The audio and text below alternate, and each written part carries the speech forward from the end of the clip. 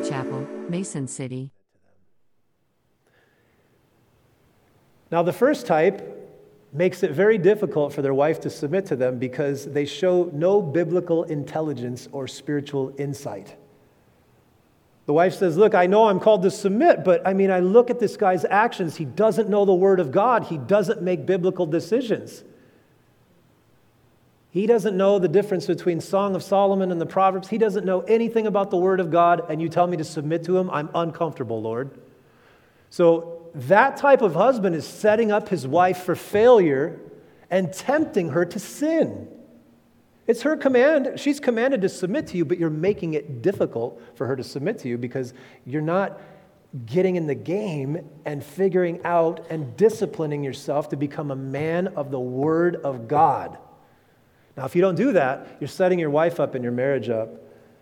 You have to understand, though, man, you got to just start somewhere if you're not doing this. You have to just start somewhere. A good place to start is the book of Proverbs because it talks about godly wisdom. And if anything, what you need in your marriage is godly wisdom, godly decision-making. You need to know the Word of God to be the man of God so you can have a wife submit to the man of God in a godly way. Now, there's another type of husband that makes it very difficult for his wife to submit. And this one is constantly trying to control and change his wife. This husband believes that it is his job to go around and point out all of her flaws and all of her failures. This one acts as a harsh judge instead of being a loving, tender servant. Who responds well to that, by the way? Who responds to constant criticism? In fact, I see women deal with it a lot better than I see men deal with it. Men are far more sensitive when it comes to being criticized than women are.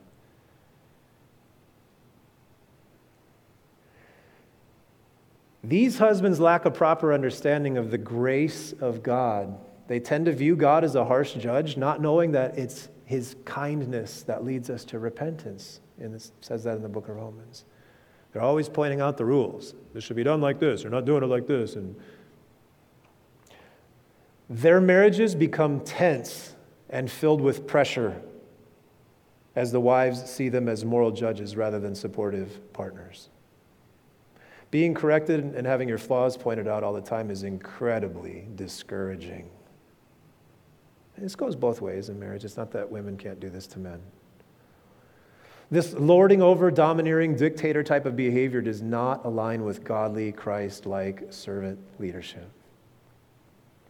Servant leadership goes against worldly principles and requires a totally different mindset. This takes discipline.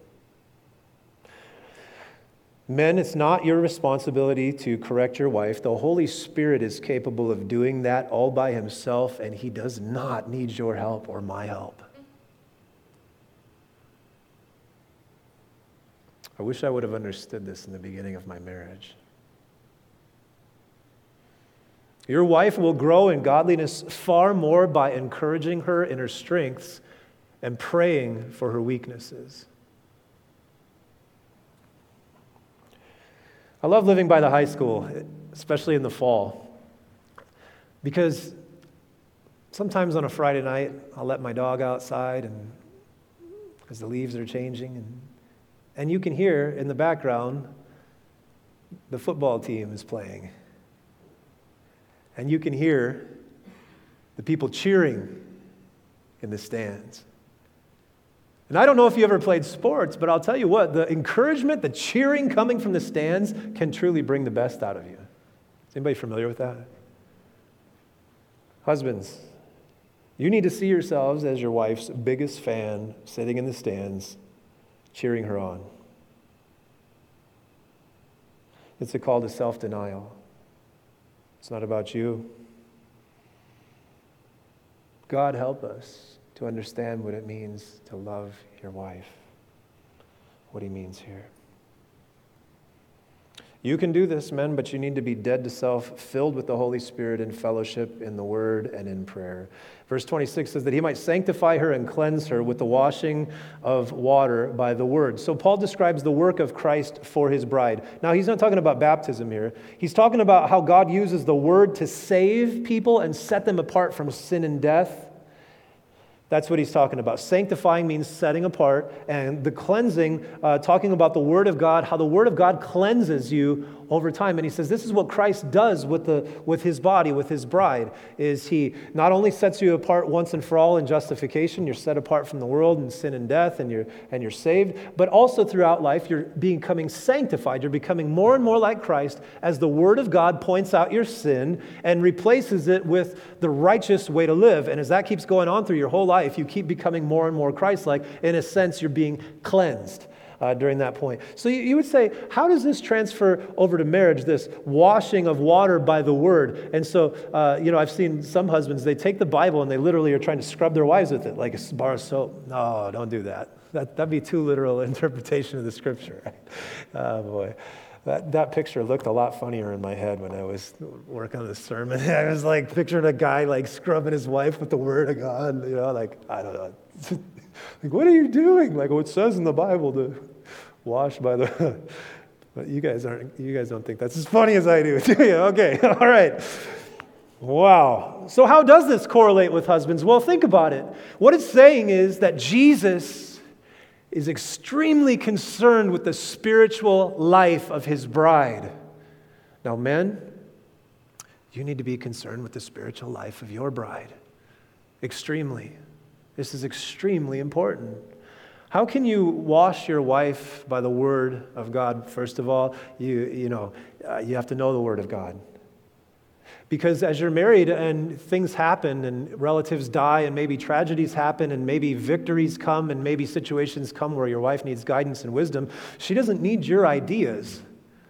She doesn't need the things you learned from your dad and your mom. Ultimately, they may be good if they got them from the Bible, and they may be good things. And I'm not saying there's anything wrong with coming from a godly, but ultimately what your wife needs in a godly marriage is godly principles that come from the Word of God. And so you wash your wife in the Word of God because you know the Word of God so well that you can take it and you can apply it to the situations that come up in her life. When your wife needs encouragement, you need to get it from the Bible, but you've got to start somewhere. I just don't want to be discouraging here today. You need to start somewhere. So you must be greatly concerned with your wife's spiritual life. Invest in it, support it, be involved in it. Husbands, love your wife. I love this church because so many of the husbands are here with their wives. I love it. It's just, it's not typical how many husbands are involved with their wives in this church and how many dads are here with their kids. It's really great. Let me give you something really, really, really practical. Because we like that as guys. Be easy to submit to and to live with. Don't be demanding, but sacrifice your wants and needs so she can have time in the Word and prayer, time for fellowship, worshiping with her. Take the responsibility of making sure the kids are up and ready to go to church. Take these things off of her plate because you're concerned about her spiritual life. Wake up earlier if that's what it takes. Get in the Word more if that's what it takes. Do the things that it takes to become a man of God and grow in these things so you can invest in your wife's spiritual life. Verse 27, that he might present her to himself a glorious church, not having spot or wrinkle or any such thing, but that she should be holy and without blemish. Now this is referring to when we see Christ face to face. The rapture of the church, when the church stands before him, when we finally see him and we're like him because we see him as he is, we will be at that point without any kind of moral corruption, any filth, any flaw, anything like that. We will be in a glorified state. We were justified when we got saved. We're being sanctified through life, and one day we will be glorified when we stand before him, and we'll be without spot or wrinkle or whatsoever. How does this correlate to husbands? Go up to your wives and tell them that you need to get some anti-wrinkle. No, don't do that. Well, Christ is talking about this very important moment when his bride stands before him. Husbands, we need to realize that probably the most important thing is the day when our wives stand before the Lord. And so our lives should be dedicated to helping them receive great rewards when they stand at the bema seat of Christ. Husbands, you need to know what the bema seat of Christ is if you don't. That's a good homework study for you this week. B-E-M-A, the bema seat of Christ, and what happens at the bema seat. Because your life, my life, needs to be dedicated to my wife standing at the bema seat of Christ. Some husbands are so concerned with getting their wives to do what they want them to do instead of selflessly helping them to prepare to meet Jesus. You need to die to self so you can help her store up treasure in heaven, so when she appears before the bema seat of Christ, that she'll have great rewards. Husbands, love your wives. So there's the example, Christ and the church. Lastly, the application. Loving your wife is loving yourself. Verse 28, so husbands, with all of these things in mind, therefore, husbands ought to love their own wives as their own bodies, for he who loves his wife loves himself. For no one ever hated his own flesh, but nourishes it and cherishes it, just as the Lord does the church. A lot of stuff in this, but what I want to point out is sometimes this is interpreted saying husbands ought to love their wives as their own bodies, and they interpret it rather, they would swap the word as for like. They say, husbands, love your wives like you love your own body. Not to be rude, but some of you need to do a far better job of loving your wife than you do your own body. You know what I mean? I'm not trying to be too rude here or anything today or jostle you too much, but that's not what he means here. What he's saying is, as in this context means, it could be understood like this. Husbands, love your wives because they are your own body. Because they are your own body. See, we are one flesh with our wives. It says in the book of Genesis that the husband will leave his mother and father, and they will be joined to his wife. Is referred to as leaving and cleaving.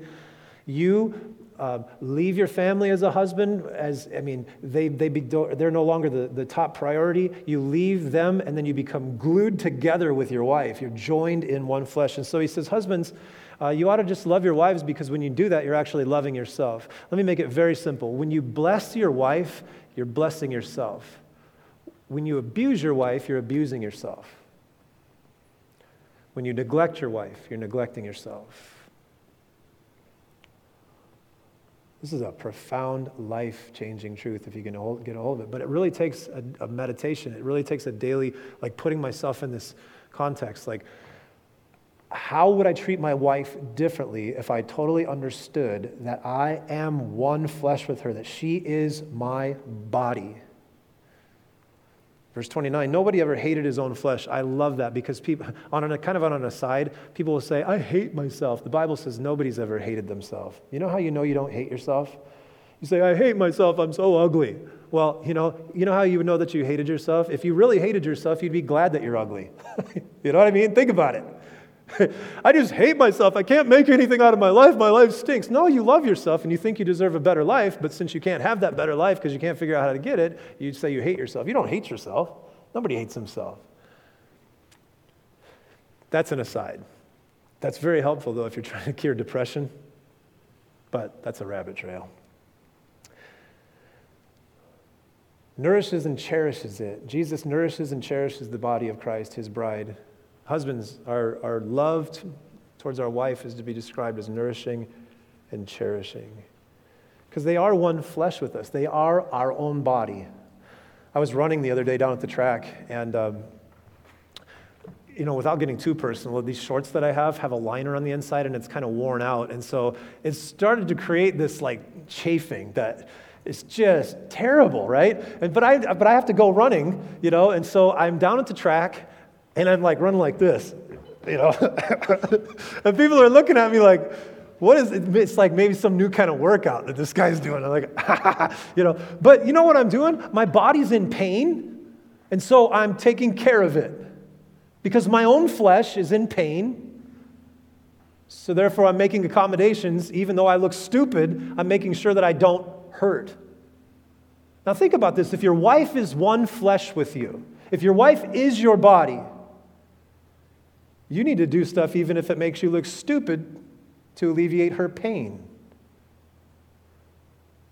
I've been in counseling sessions with people where I've literally watched wives crying And this schlep of a husband on the other side of a couch won't even hug her.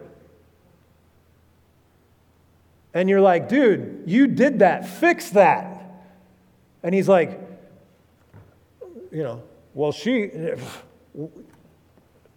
you are one flesh with this person. Anybody that hurts his wife hurts himself. Anybody that loves his wife and blesses his wife loves himself.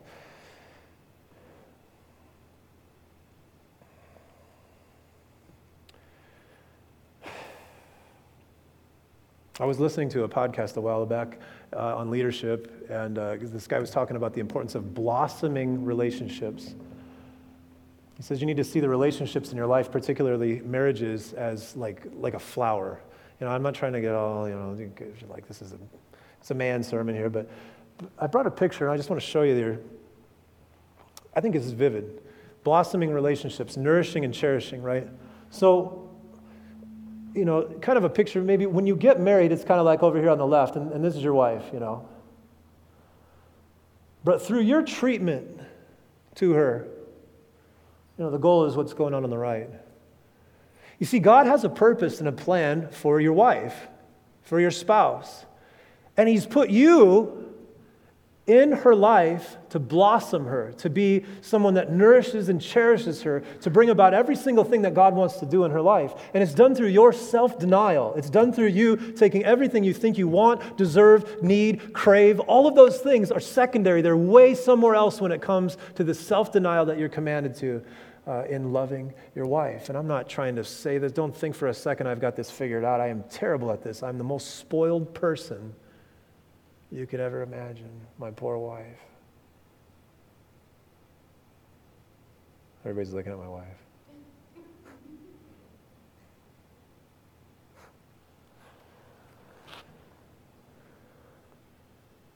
How do you apply this? Well, first of all, you need to get this in your mind and start thinking like this. Your dad may have given you a good example, but did he give you this example? Because if he didn't, that needs to take a back seat to this example. The Scripture is what comes first in our lives because it's, again, a matter of authority, right?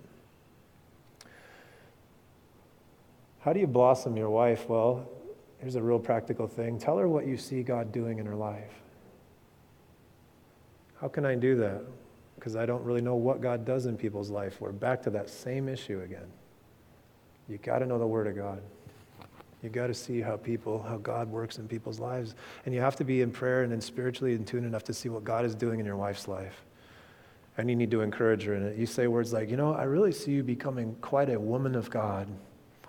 And you say stuff like that all the time. And you say, well, I'm forgetful. Well, if you have a cell phone in 2023, you can set reminders on it. And so just set a reminder on your phone that goes off at whatever time you choose every day that says something like, blossom my wife, right? And then you can actually make a whole list of thoughtful, real, genuine things you want to say to her. So when the time comes and you get that reminder, you've got a whole list in another file on your phone of things that you genuinely see the Lord doing in her life. It's just a practical thing. You could take her on dates to places she wants to go, not places that you want to go. A good date is not, your favorite place. Yeah, I thought I'd take you out tonight. Where are we going to go? Oh, well, we're going to go down and watch a sports game. I don't like sports. Well, we're going to be together. Isn't that all that's important together? Oh, sure, I suppose I'll go. Oh, my wife loves it. I'm a great husband. I take her out everywhere. You gotta brush your hair, and brush your teeth, and you know what I mean? Put on a nice shirt, and take your wife out and do something with her where she wants to go. You should celebrate anniversaries. This is encouraging to your wife. You should learn how to encourage your wife. You need to be a student of your wife. Husbands, you gotta be a student of them. Some men keep files on their phones or computers of things they hear their wives say that they are interested in, things that they know that they like, and they have files on their wives, profile on them.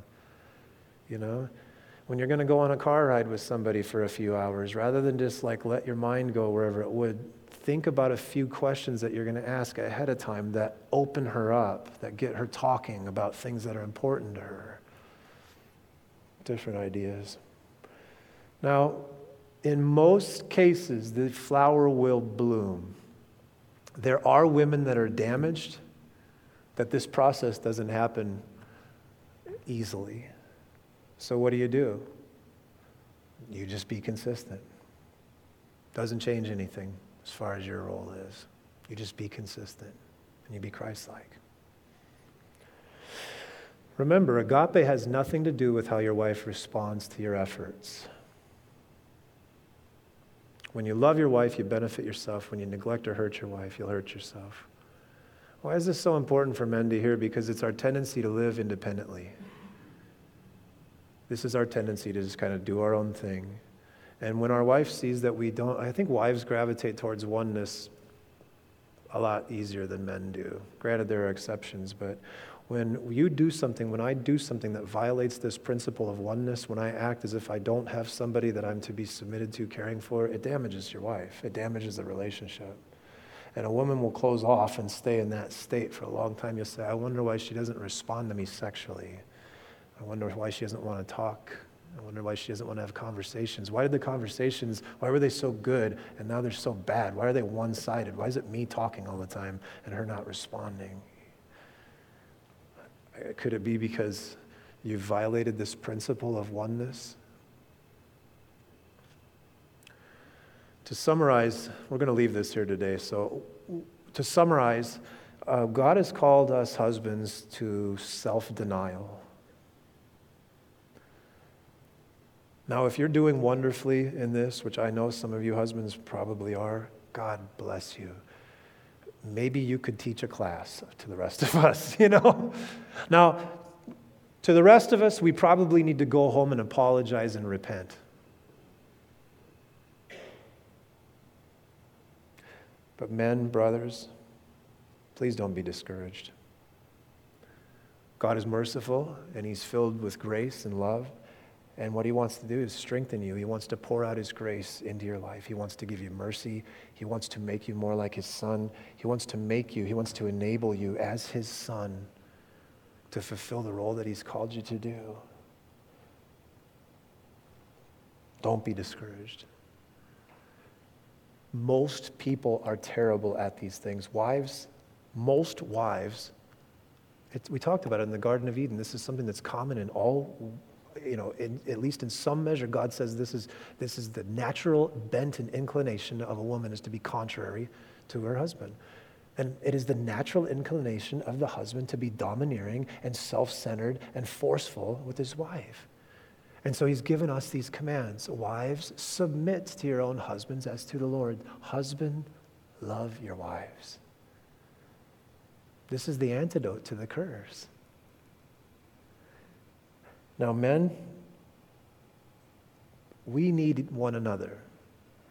I'm so blessed by the time of prayer that we had. We had the men's prayer meeting the other night. Let's encourage one another. Let's build one another up.